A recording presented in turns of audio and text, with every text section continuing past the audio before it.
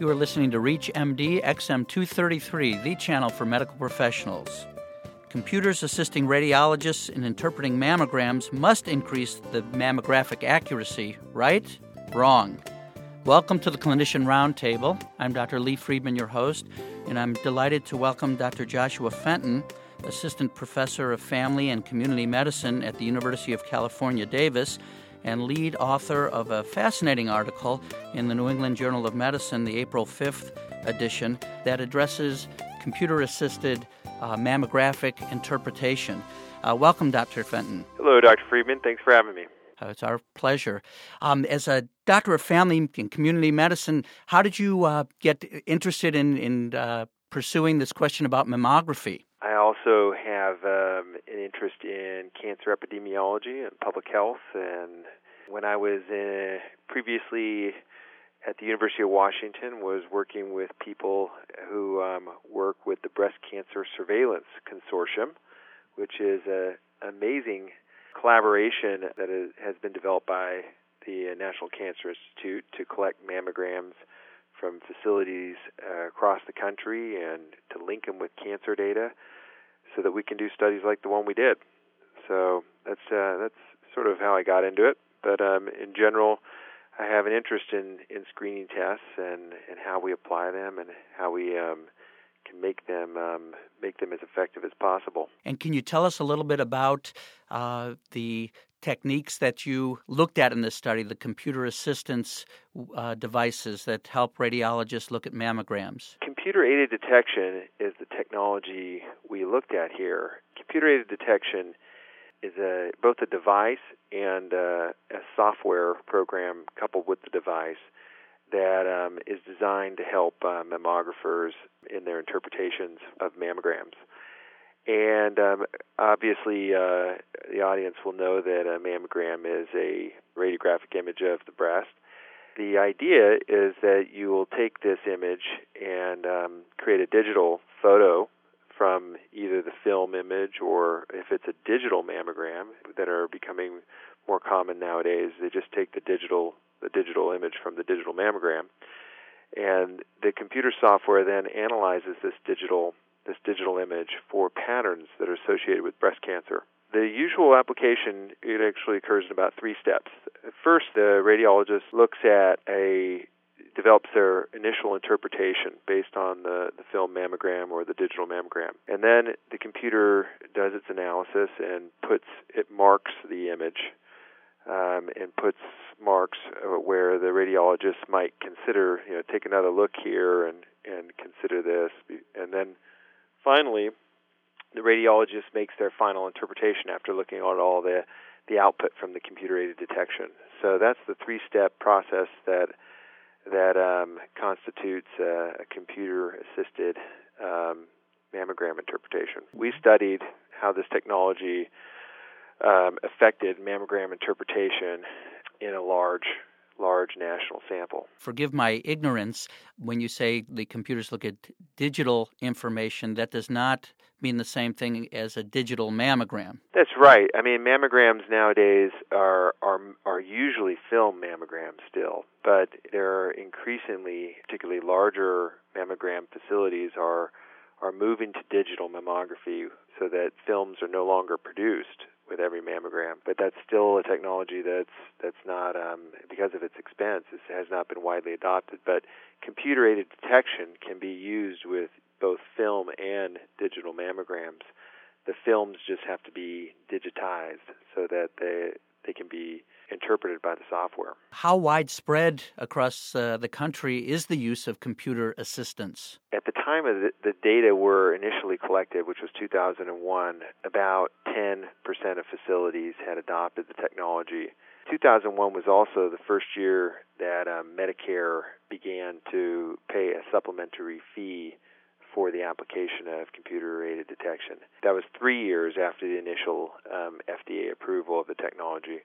Since 2001, it's undoubtedly spread further into practice because of the Medicare reimbursement. And so the best we can do is guess how far it's spread, but our educated guess is that it's probably about 25 to 30% of facilities have implemented it.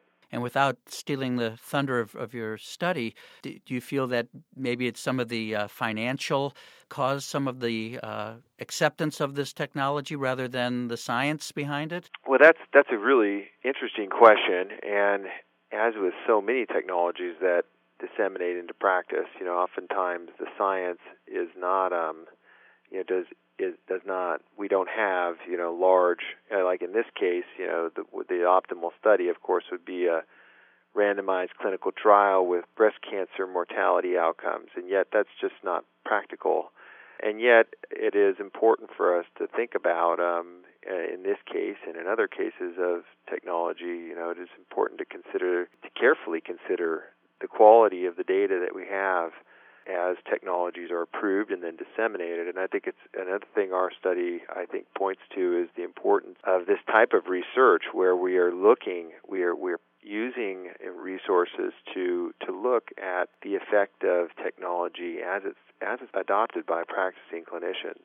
I think it is true that the early studies of computer-aided detection were not performed in large numbers of practices with actual clinicians and actual patients. A lot of them were done in if you will, laboratory settings of sorts, where pools of films were collected, many of them with cancers, for example, and shown to radiologists, but they weren't real patients. They weren't, real lives weren't on the line, and things could end up a little different in those studies than, say, real practices where cancer is relatively rare and clinicians are making decisions on real patients.